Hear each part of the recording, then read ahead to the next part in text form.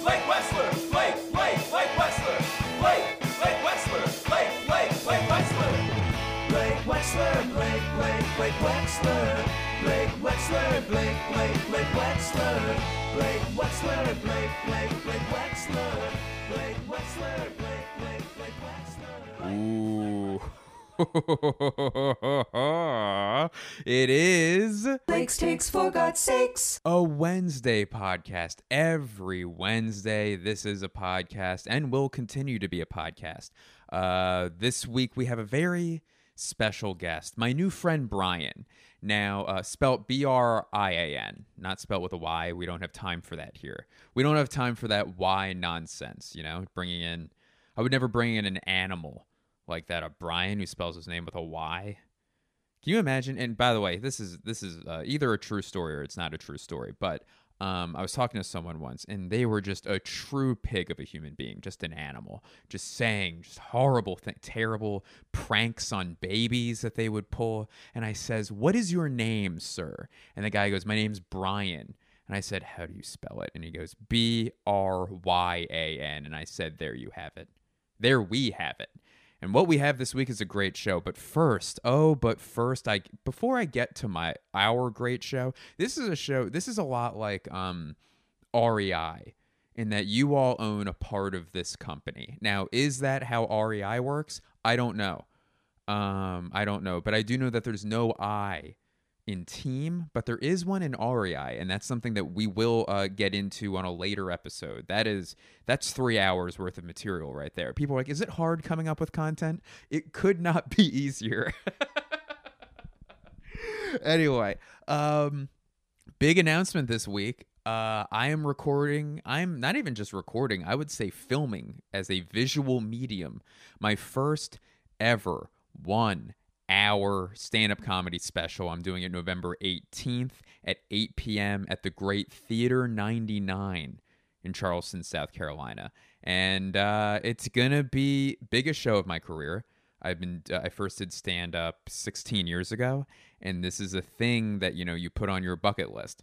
And it's not even just a career bucket list, because stand-up is like so fun and just as a thing means so much to me. So to be able to have something out there that's like an hour visual representation of what I do and what I've been doing for over half my life is it's hard to come up with words to describe how meaningful that is to me. So if you're in the Charleston area, whether that's Charleston, South Carolina, Columbia, South Carolina, Charlotte, North Carolina, or even San Francisco, California, it's not a difficult flight. It is, but head on down to Charleston and go to that show. See me, see all the cameras I have set up.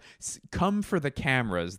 Come for the number of cameras I'll be using. Stay for my comedy. And I think if there's a better way of promoting this thing, I don't know what is. So, I'm doing it teamed up with my friend Jeremy Essig, who will be co-executive producing, directing this darn thing. So, super psyched. Link in my bio, James Lincoln. Nope, it's Abraham. Here's a weird thing. How was Abraham Lincoln's name not James or John, right? Because all the presidents, but Abraham, though that was certainly a name of that era, not so much as like a James or a John, or I guess we had another George president? Who was McKinley? William McKinley. Hold on. Woodrow William McKinley. Interesting. It's not interesting at all. All right. Anyway, very excited about this episode. Again, stand-up my first 1 hour stand-up comedy special being recorded in Charleston, South Carolina. I could have kept doing that cadence. Bum, bum, bum, bum. But I already did it once, and it was getting annoying then. So I am going to just say it normally. My first 1 hour stand-up comedy special recording, November 18th, 8 p.m., Charleston, South Carolina. If you can make it, be there. That's a theater my sister has been a part of for quite some time. It's an amazing theater there. Great people run it. And I couldn't be happier or luckier to be recording it there. So that's that. And let's get into my conversation with my friend Biker Brian. Now, I was gonna call him Biker Brian because we biked the Eagles Autism Challenge together. And by the way, I believe so. If you missed that episode, the Eagles Autism Challenge is something that the Philadelphia Eagles do each year, and it raises money for autism research. And this year, I believe, as a whole, and it's like a typical charity thing. Well, it's not, it's atypical in that it's a really special thing where the players showed up at like 7 a.m. to greet the bikers, and there was a 50-mile bike, a 30-mile bike, which is what I did, a 10-mile bike, which is what other people did, and then there was a 4K, a 5K. There was a 5K, and then a walk. And as a whole, they raised, I think, $2.5 million. Do you have any idea how hard it was for me not to do a Dr. Evil impression there? Because it was nigh impossible. 9 times out of 10, you're getting $1 million out of me, baby. Yeah, baby. Just I can't stop referencing that movie from so long ago. But I think they raised almost $2.5 million.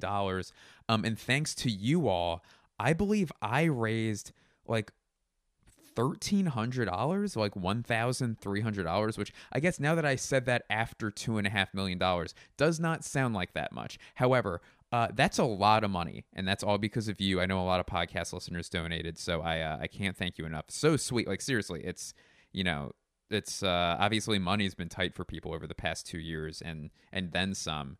And the fact that you generous donations too, like $50, $100, like it's yeah, I'm flattered. Anyway, I know a lot of people who listen to this donated, and some donated a lot of money. So yeah, could not. I'm very rarely sincere on this thing, and sincerely, thank you all. So this was a thing that Biker Brian and I did. Now I want to call him Biker Brian because it's alliterative. However, that sounds like we ride motorcycles together. And to be honest, I would probably be riding on the back of his motorcycle because I would be too afraid. I would be too afraid to drive it myself.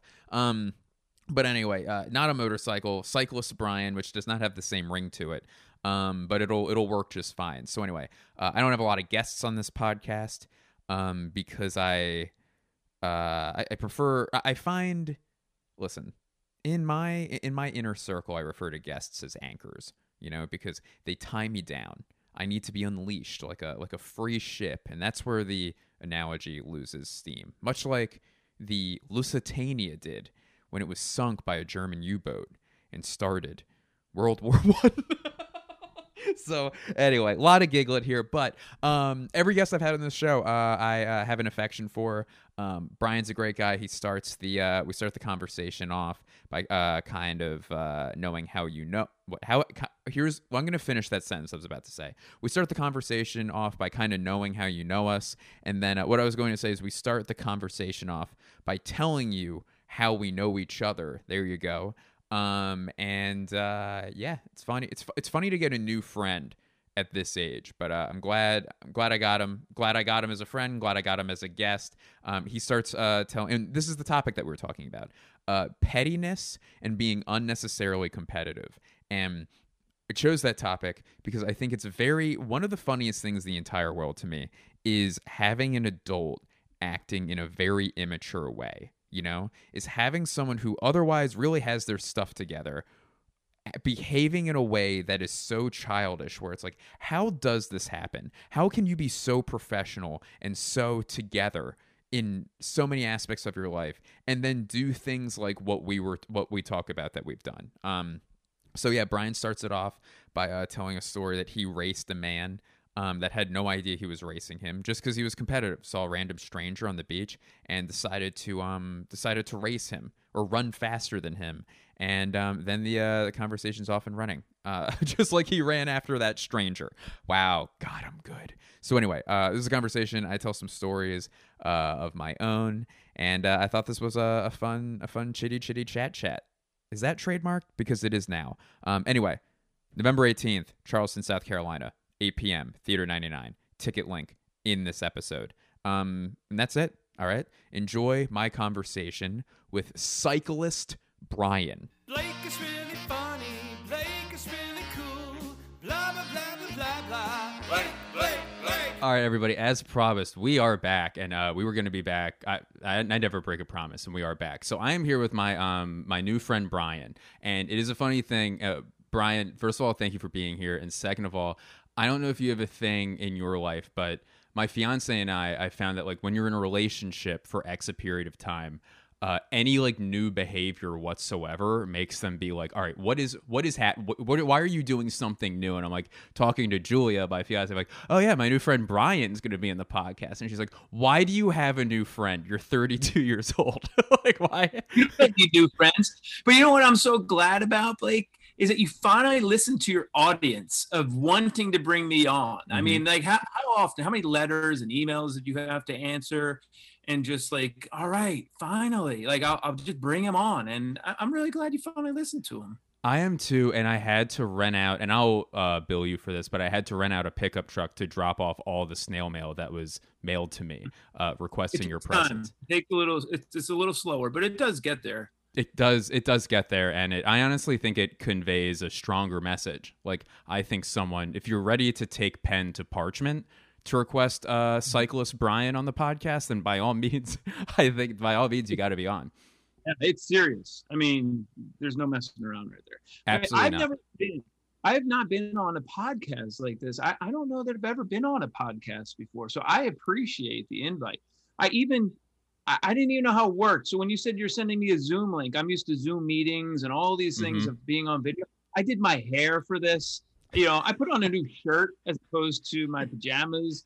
I was like, I'm going to get ready for this. And then I'm like, why am I doing this? Why am I freaking out about making my hair look good when I found out it's just audio? So, you know, I'm nervous. I don't know what to do. No, you're doing great. First of all, I put on a new shirt because it's a shirt that you gave me. So that's why I put on this shirt. And again, no one can see it. It's just for you. And then also, no need to be nervous. And when you said I'd never done a podcast like this at first, it's like, I don't think there should not be a podcast like this. So my show in particular, there aren't many like it, probably for a reason.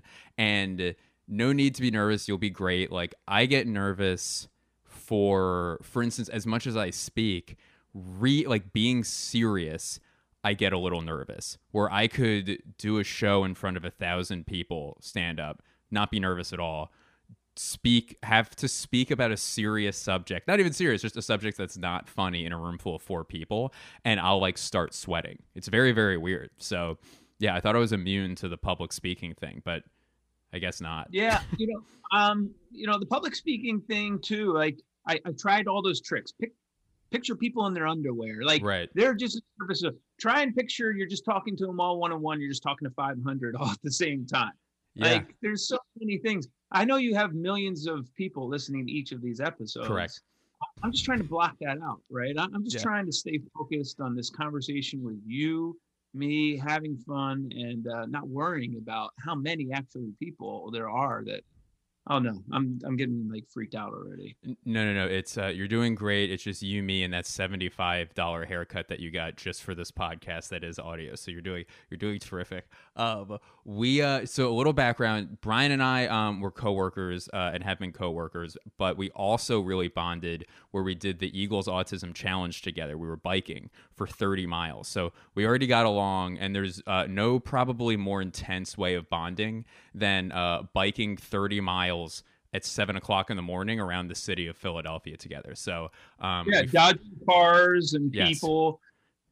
I mean, it was work. I mean, we had a blast though. I mean, it was a lot of fun, and I've never done a ton of biking. You obviously do biking, obviously, and so yeah. I mean, clearly how fit you are. I mean, I had to like kind of climb over that mental hurdle, right? And I figured, you know what, I can coast. I can pedal a little bit and stop, or, you know, it's not necessarily a race. It's a fundraiser, and it's all for the good of raising money for obviously a very important autism research and support programs. So couldn't be more proud of that. But man, 30 miles is hard on a bike. I mean, it's a lot of fun, but man, the hills are killer. Yes. You know, coasting coming down the hills or the fun part. But even then, they're scary when you're like leaning over those handlebars and you're like, oh my God, like how do I stop? So that's the thing, actually. And by the way, you are more professional than you think, because that segues perfectly into, and I always stick to my topics. You're an avid listener of this podcast, but the topics are always, they're always very thematic. And again, very, very tight ship that I run here. So the topic this week that I want to talk to you with, where you've told me some very, very funny stories about times that you either got too competitive unnecessarily, and then I'm adding in the theme of like pettiness in general, if anything like that comes up, because to be too competitive is almost to be petty in a certain way. It's just making much ado about nothing. It doesn't even make sense. So mine was, go ahead. And I'm 40 some years old and I have no business beating anybody in anything, right? Like I just do it to really like try to stay competitive, be healthy, and I like to work out, I like to run, but there's like this obsessive compulsiveness, right? I have this watch, the Apple Watch that has the we rings. don't mention brands on here. Oh, sorry. I'm kidding. Well, the other watch. Yes. Well, I have rings, and if I don't close them, right, like it drives me insane. Like the calorie one, the red one that's on the outside, I will wear it till the last second of the day if I don't like pass. I'm walking up and down the steps right at the last minute of the day to make sure that I close that ring. Like there's nothing, and it's just this thing. But like competitiveness, I think it helps drive people to be successful. I think that's like an overall goal of everybody, right? Like that drives you to want to be better and strive to be better. But when I'm at the beach with my family and I decide to go for a run on the beach, right? Yes. And I put on the sneakers. I don't like to really run. If I'm going to run on the beach, I do it when nobody else is out there. Usually early in the morning. I don't embarrass myself. I just truck along. I'm not winning a marathon or a race. But when I do these races, I do try to identify somebody I can beat. Right? Like there's somebody in front. I don't know who they are. Wait, I don't know who you just referred to as races, where it's not a race. You're just going for This is how deep it is in your brain. It's not a race. It's a run. You're going for a run, but it turns into a race. It turns into a race at some point. And some poor soul, some really nice person that's probably just out for like a nice run, I have identified as the enemy that I must overcome because they have upset me so much that I have to beat them.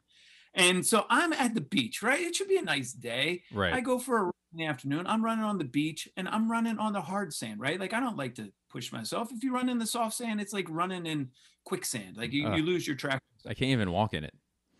Oh, I get down pretty far. I turn around and here's the guy. I pick him out. Now, this guy, mind you, is in the soft sand. I'm on the hard sand. I automatically have an advantage. I'm wearing sneakers. He's in bare feet. Another major disadvantage for this gentleman who's running in the soft sand. And I pick him out because I am going to overcome him. It should have been a layup. A layup. It shouldn't have even made me work that hard. He must have seen me at the corner of his eye, I swear, and just picked up his pace. And he must have done the same thing I did. He must identify and say, this guy thinks he's going to beat me? Like, there's no chance. Now I feel that I am in a deadlock heat race with him. There's no timing system. There's nobody watching with the stopwatch. It's just me versus him. And now I swear that he's become my mortal enemy because he knows. And he's like running faster. And I'm running faster. And I'm like, what is going on here? Why am I not even catching up to this guy? Right. And now my finish line has become where my wife is sitting in the shallow water with her beach chair and her book with my in-laws. The most peaceful activity. So she's in one world, the most peaceful thing. And they're the kids and reading a book, sitting in the sand. I'm in this dead heat Olympic race with this guy in the soft sand, and I'm in the hard sand with my sneakers on, and he's picking up his pace and I'm picking up my pace, and the finish line is my wife, and I'm like running harder to beat him, and I'm like, I have to beat him by the time I get to my wife's chair, because whether he knows it or not, that is the finish line, right? He now needs to know that. Brian, the phrase "the finish line is my wife" is like the craziest thing I've ever heard. It's like your wife in this moment became like tape for all intents and purposes for you to No run idea. She could care less. She to. thinks. And this guy, I swear, I am now sprinting in the middle of the summer sun and heat, and the beach is packed with people. Like I'm running at a time I normally don't run, and now I'm racing this guy. I have no idea who he is, and I am sprinting so hard, and I just caught up to him at the finish line. I think it was a photo finish. Yes. I like to think I somehow broke the tape before he did. I like to think you did too. Yeah. And my wife looks back and he goes, what is going on? And I'm like, can't talk. Now I can't breathe. I'm like completely exhausted. I'm like walking this out on the beach. And I get back and she's like, what the heck were you doing? What is wrong with you? Why are you completely like just destroyed and out of breath? And I'm like, I had to beat that guy. She was like, was there someone running in the soft sand again? She knows immediately. Was there someone someone was running in the soft sand, wasn't there? There is also, that's so funny. There is nothing more like disconcerting or attention grabbing on a beach than seeing someone sprinting, because they're like, is this guy like a 40-year-old lifeguard? Like, what is the situation? What is going on? Because you look young, you're a spry guy, you're in great shape, Brian, but like, you're not a lifeguard age, like you don't see lifeguards over the age of 19 years old. So. I was never a lifeguard. I can barely swim. Yeah. Like I'm on the beach and here's the thing though, Blake, I looked like the fool looking back at it because I'm down by the water in front of everybody. He's on the soft sand up by the dune behind everybody who nobody sees. Right. The only person who sees him is me. Right. So I'm the one that is sprinting and out of breath in the beach in front of hundreds of people. And they all must have been thinking, what is this lunatic doing running in 98 degrees? It's humid and hot in the middle of the day. They must have thought you were running from something. Like they were probably looking, as much as they were looking at you sprinting, they were looking behind you, trying to think, what is coming? Yeah, what is behind him? Where should we be running as well? Because this does not look. I need to remember the color of his shorts and hair and eyes, so I know the police. I can give him an accurate report. The equivalence of a license plate number on that man's face. My Uncle Joe was a lifeguard in Stone Harbor when he was a kid, and I think like very early mornings, a local convent would come down there, and the nuns would go swimming in the water at like 6-7 a.m.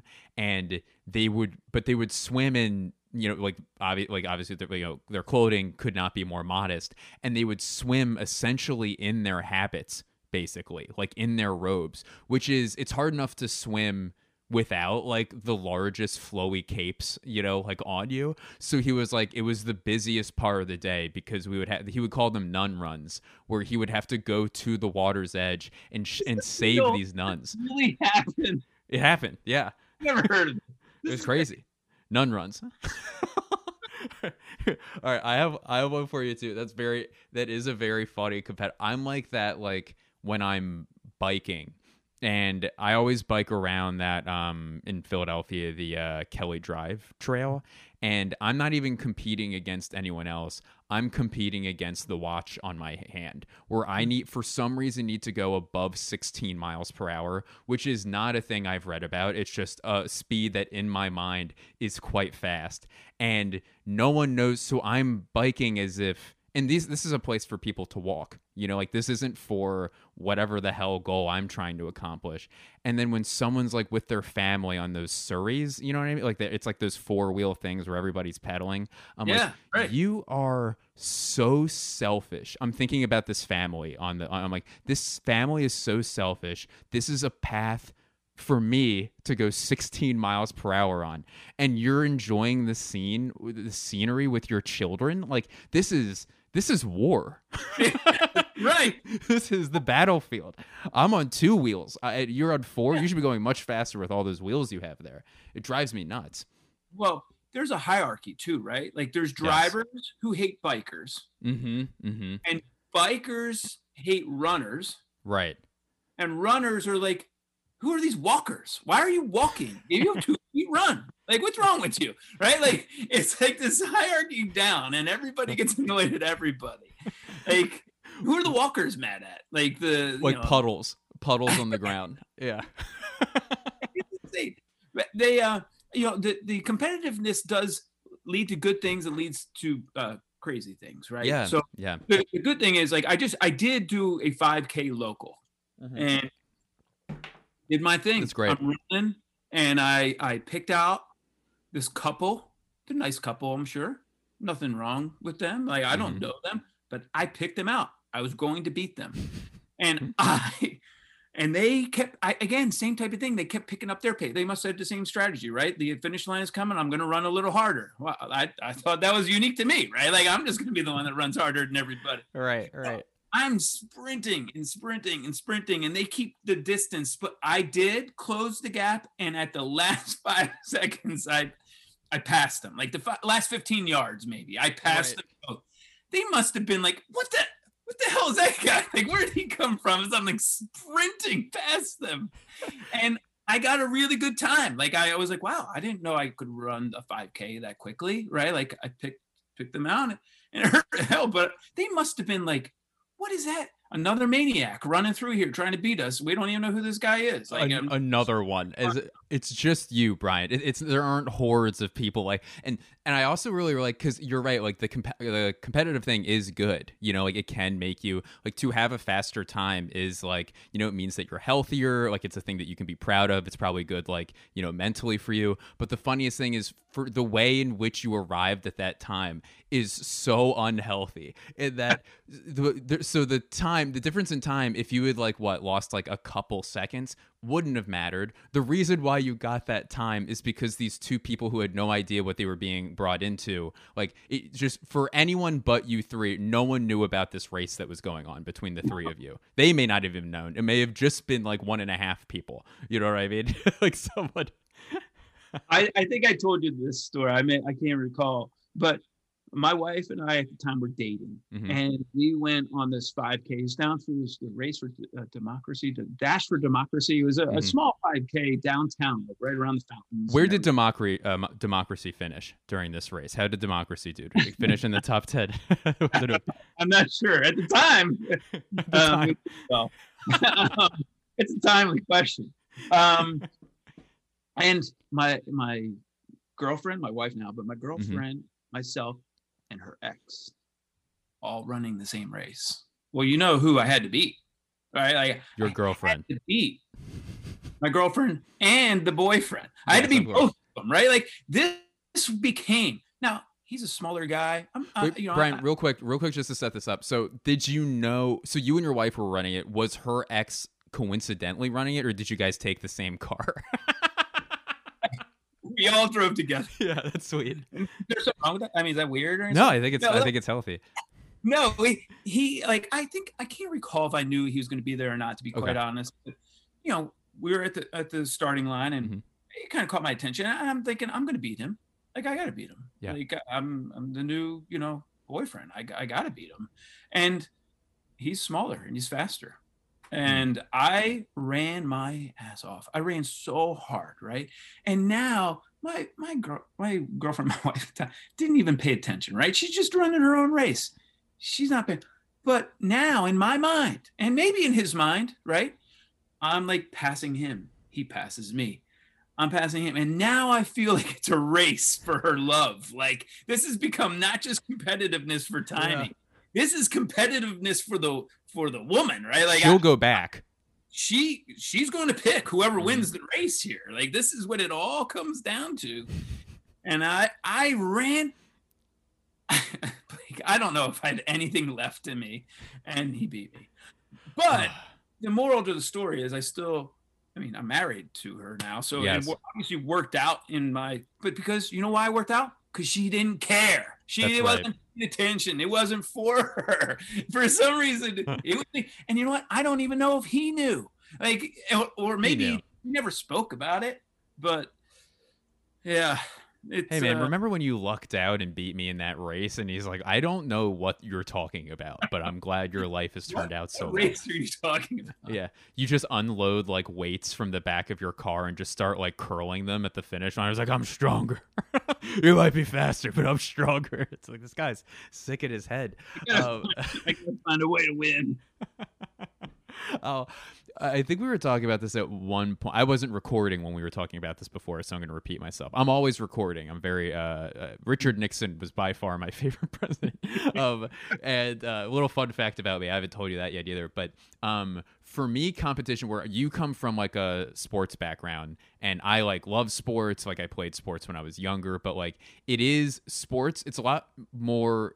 It's a lot easier to be competitive in a sports environment because it is competition, where a lot of the stuff that I do is inherently uncompetitive. And like with stand-up and comedy, for instance, it's also subjective, you know, like where with sports, there's a score, you know, and unless you're like a figure skater, it's fairly objective what the score is. You know, it's like, oh, this team had 36, this team had 32, the 36 team wins, period. You know, the faster running time wins. I don't have to explain sports to people. They get it. So I was with comedy, I'll get competitive, which doesn't make any sense because comedy is subjective. So there's no clear thing. You could find like a bunch of people that say, oh, that's really funny. And then you could do the same exact thing, and there's as many people saying, I don't think that's funny. So you kind of are where you are. So I've done a thing where if there's someone who is more successful than me that I don't think deserves it, and we're doing a show together, I will do the best set possible. Like I will break out stuff that I know that works. I'm not going to try anything new. I'm going to break out all my tricks. And I'm like, I'm going to have a better set than this person tonight. They don't know. They have no idea. They might be trying out new material, you know, like they might be doing something. And I should be trying out new material. But in my mind, I'm doing something counterproductive. That's, I think, the funniest thing about being overly competitive. You're doing something counterproductive to ultimately more success in life sometimes for this petty reason in the moment. And so I'll go up there and like really just like energy, bang it out. And, you know, like I would say 8 times out of 10 have the better set. But those 2 times when it doesn't work, it's like, I need to grow up. I need to grow up. I need to be an adult. This isn't helpful for anyone. It's about being self-confident in yourself, right? Like satisfied and like confident in what you're doing and how you present yourself, and you're successful and you do great things. You should be good enough, right? Like no.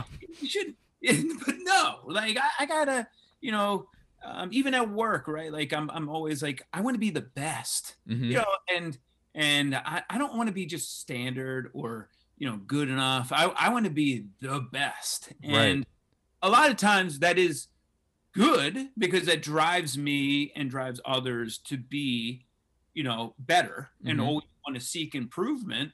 But there's also a time where it's just like you drain yourself and now you're like, oh, like, you know, or you don't give yourself enough credit sometimes, or a staff member, same type of thing. Like you've worked really hard for a goal, you've achieved it, but you're never satisfied, right? You're never like, and sometimes I think it's okay to pause and say, man, we did some really great things. Like I've achieved a lot of great things, and that's good. That's okay. Because otherwise you just gotta kill yourself. You know, I agree. I think this is interesting, and we don't have to talk about pettiness the whole time. Like that's the thing I've been trying to actively work on myself, of be in the moment. And like I want to ask how you do it in a second, like how, like, you know, like you bring that thought into your head and like act on it, where for me, I think it's always like I got to get like it's climbing constantly. It's like there's always, you know, for every amazing show that I have, there's like a Chris Rock, you know, to like strive to. And like, you know, like it's how many Chris Rocks are there? 1. You know, how many people like him as successful? Like 6. How many comedians are there? Like, or sorry, 1 million. All right, well, hold on. I'm going to bleep that at 26 minutes. I wanted your son to be able to listen.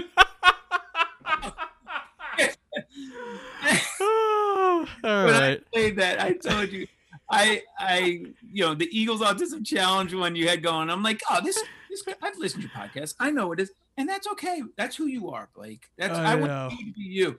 And I was listening to it I'm like, it's Eagles Autism Challenge. There can't be anything that No. we can curse about in there. And I'm playing at the sink as I'm like getting dinner cleaned up for my son, and you dropped like, you said something, you cursed somewhere, and I my know. is that your friend? He talks like that? Like he's 8, right? Like, so I'm like, no, he's not my friend. I don't know who this guy is. What?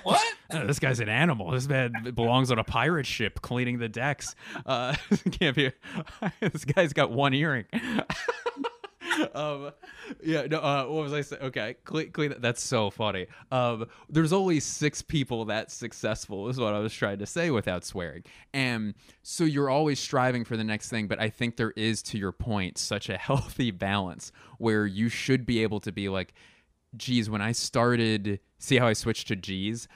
Geez, when I Like started, you're disappointing your people though if you clean it up too much. I don't know who I'm worry, disappointed. son. Don't worry, I'm never letting them listen to another one of your podcasts. So like This one's gonna be good. This one's gonna be good. You're We're gonna cleaning believe it up for him. Don't you worry.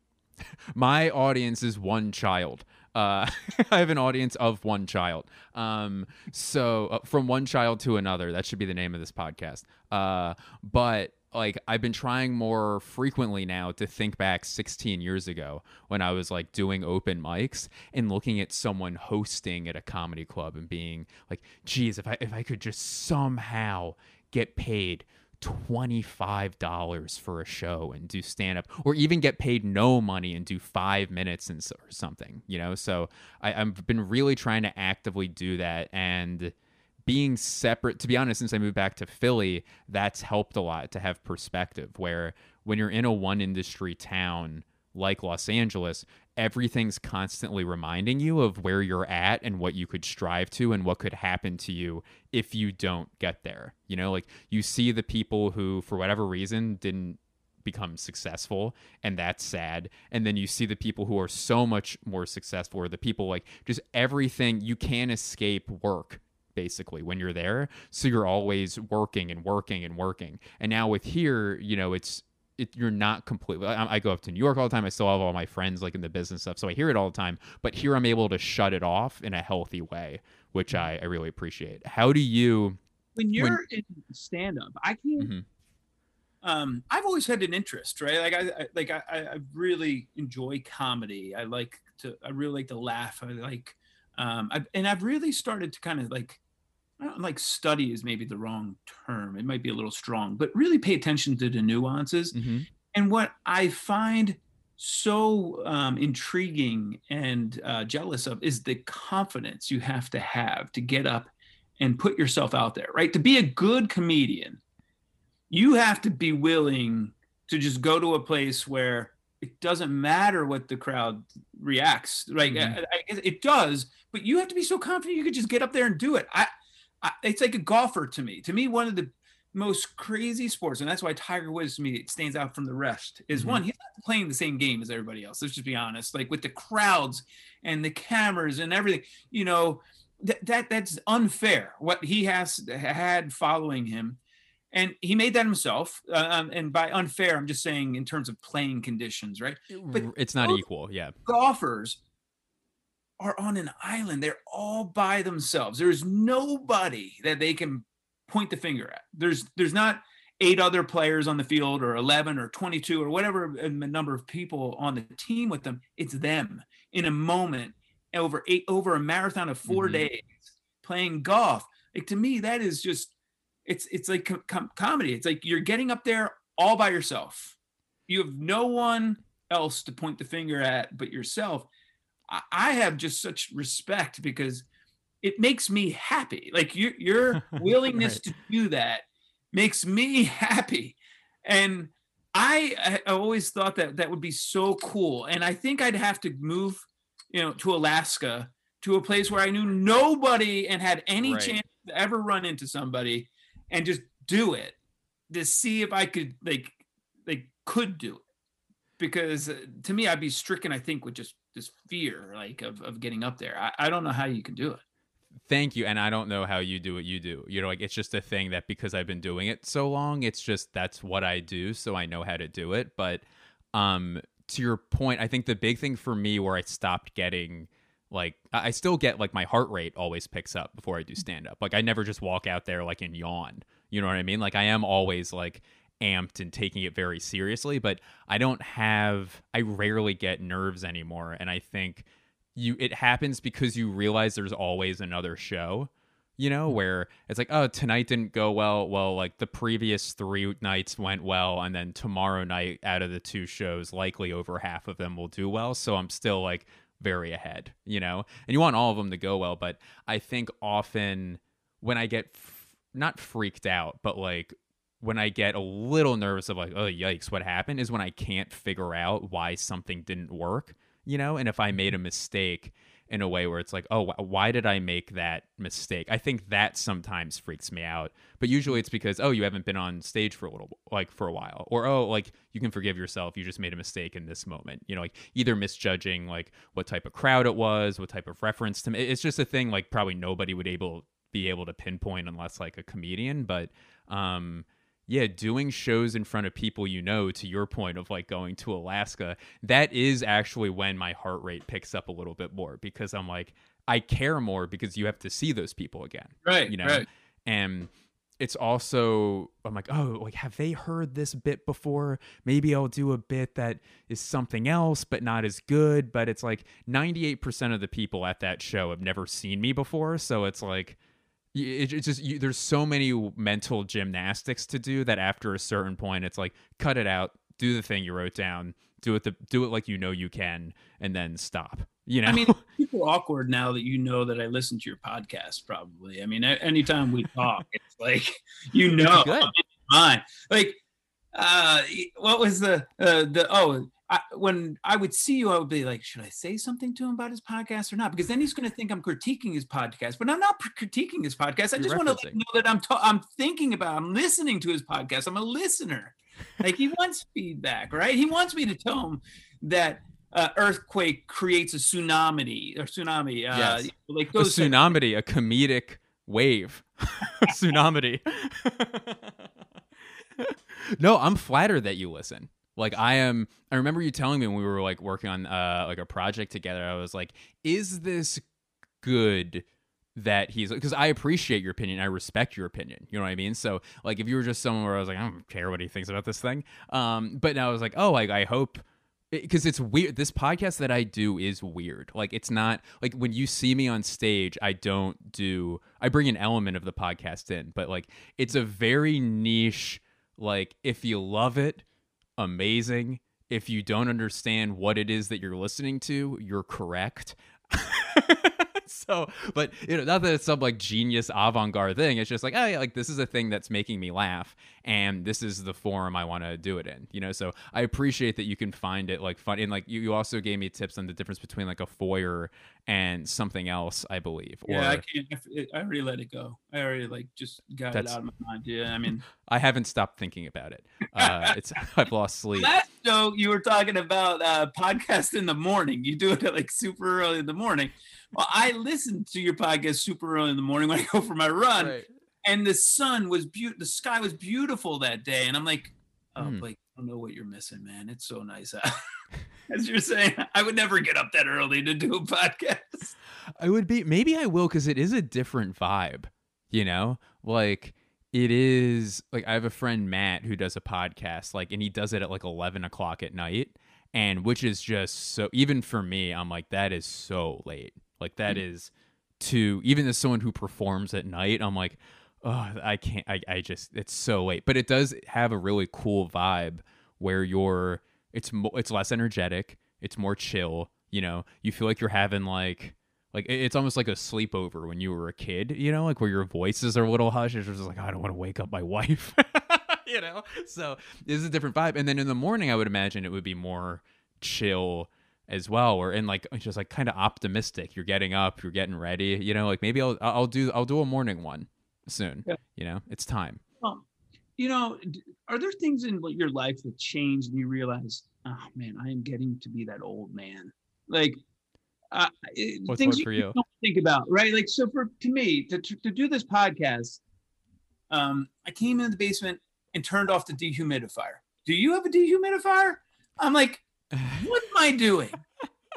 I'm turning off a dehumidifier. Whoever would have thought, right? Because you said have a safe a space that's quiet. Oh, thank you. And I'm like, the dehumidifier is making too much noise. I got to go turn that thing off. We gotta get rid of this humidity. And yes, Like, what the heck?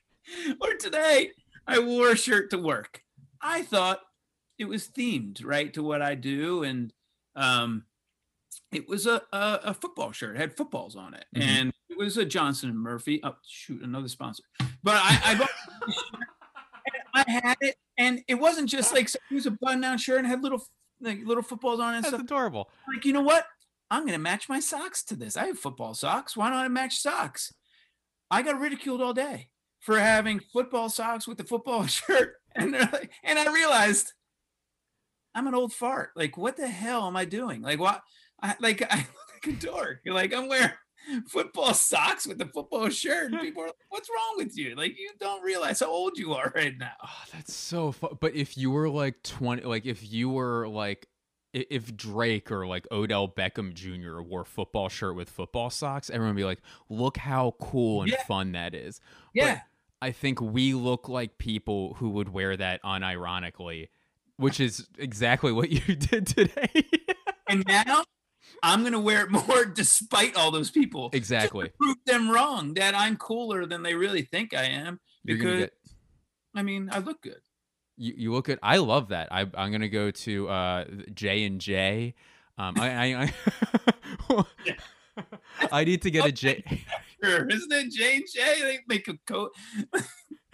I need to get vaccinated against your outfit with one shot vaccination. No, I would do that in a second. I mean, I'm working on this joke, so I don't want to spoil it, but like you inspired a joke of I make my own clothes bit that I've been doing. And I'll send you a clip. It's not like completely ready yet, but the audience laughed. It's just one of those things where I showed up to work in a shirt that I sewed an Eagles patch on because I thought it looked really cool. Mhm. And then it is I didn't realize how nerdy it sounds when someone says like, oh, hey, that's a cool shirt. Where'd you get it? And I said, oh, I made it. Is because that's a thing during the joke. I was telling you this on the phone where as a joke, you expect where the laugh lines are. And I was so oblivious at how like allegedly embarrassing that is, where I was like, oh, I said, oh, I made it. And the whole audience, like 50 strangers go, ah, it's like, oh, okay. I guess that is. Wait, I didn't even finish it yet, guys. I didn't even finish it. I didn't really get to the punchline. It's funny, which for a joke is like a great sign. You know, it's like, oh, this joke's going to be a killer. But in my real life, because it's based off an exact real life story, it's like, oh, this is a behavior I need to figure out. You know, this is a part of my personality that needs to be fixed. I'm going to look into football outfits. I think that's a cool thing. Yeah, I mean, like it's honestly the coolest thing you could be doing. I'm going to say. That's what I was told. I'm gonna see you at New York Fashion Week next year in at the Met Gala, just like just dressed as a tennis ball. Like you're gonna look like Mr. Met, but as just a furry yellow tennis ball. We laughed. My wife steered me wrong one time, and she'll admit it. We were living in Texas. It is hot. Yeah, god awfully hot in Texas all times. Like it's over 100 degrees. I think our first summer was like 65 days straight.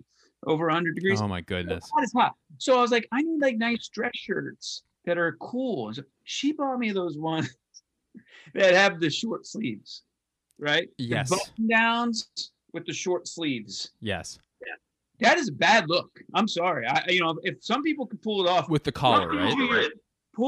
Tucked into your pants, right? Like so you have your belt showing, the button down shirt, so it buttons all the way down with the short sleeves and the collar.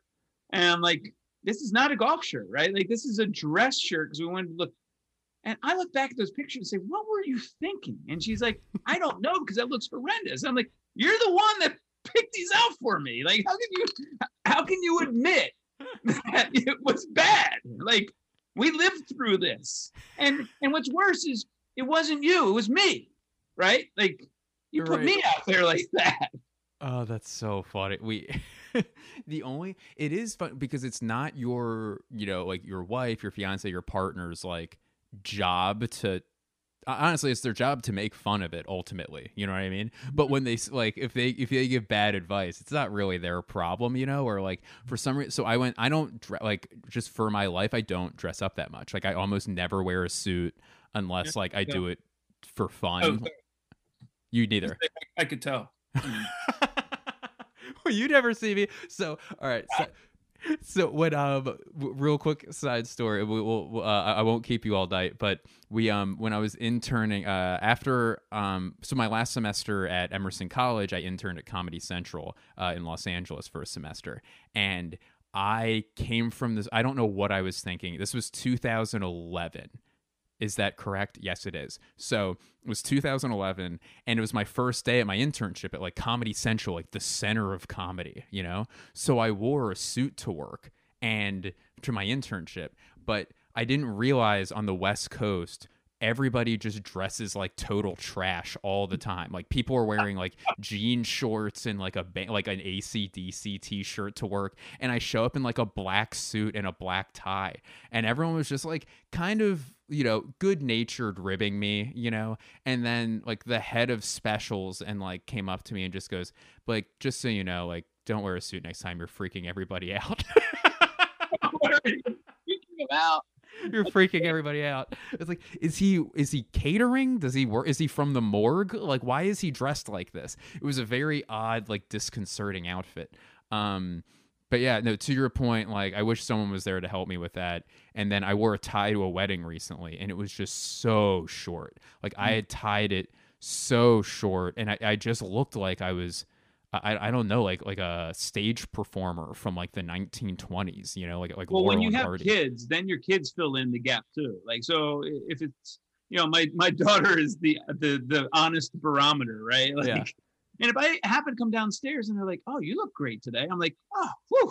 Like, I know I hit a home run. Like, if I pass the wife and the daughter test, I'm in pretty good shape.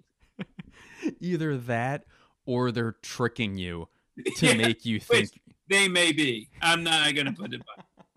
They may be like, let's see if he actually goes out like that. You know what I mean? It's like some sick joke. Let's see if we can actually get him into the car and drive to work. Let's just keep it going. And that's how you wound up in a football outfit. That's right. Brian, this was so much fun, man. Thank you so much for doing this. You're a great guest. Please come back. I hope I paved the path forward for I think you did. future guests of yours. I mean, I'm just doing the work for others, and Yes. if I can help do that, I'm willing to do that. I appreciate you inviting me and listening to everybody. You know, just ask for me to make that appearance, and it's been a lot of fun. I certainly really enjoy your podcast and our newfound friendship, because it's been a lot of fun. That means a lot to me. You were one of the best people I've met, and terrific guy, great at your job, great family member, great friend. So yeah, really appreciate it. I'm done complimenting you, probably for the rest of the time that we know each other. So bank these. Probably got them all out right there. I can think of nothing. You're an excellent runner on sand, and good luck with all your races that nobody knows that they're a part of. Blake Wexler, Blake Wexler, Blake Wexler, Blake Wexler, Blake Wexler, Blake Wexler, Blake Wexler, Blake Wexler, Blake Wexler, Blake Wexler, Blake Wexler, Blake Wexler, Blake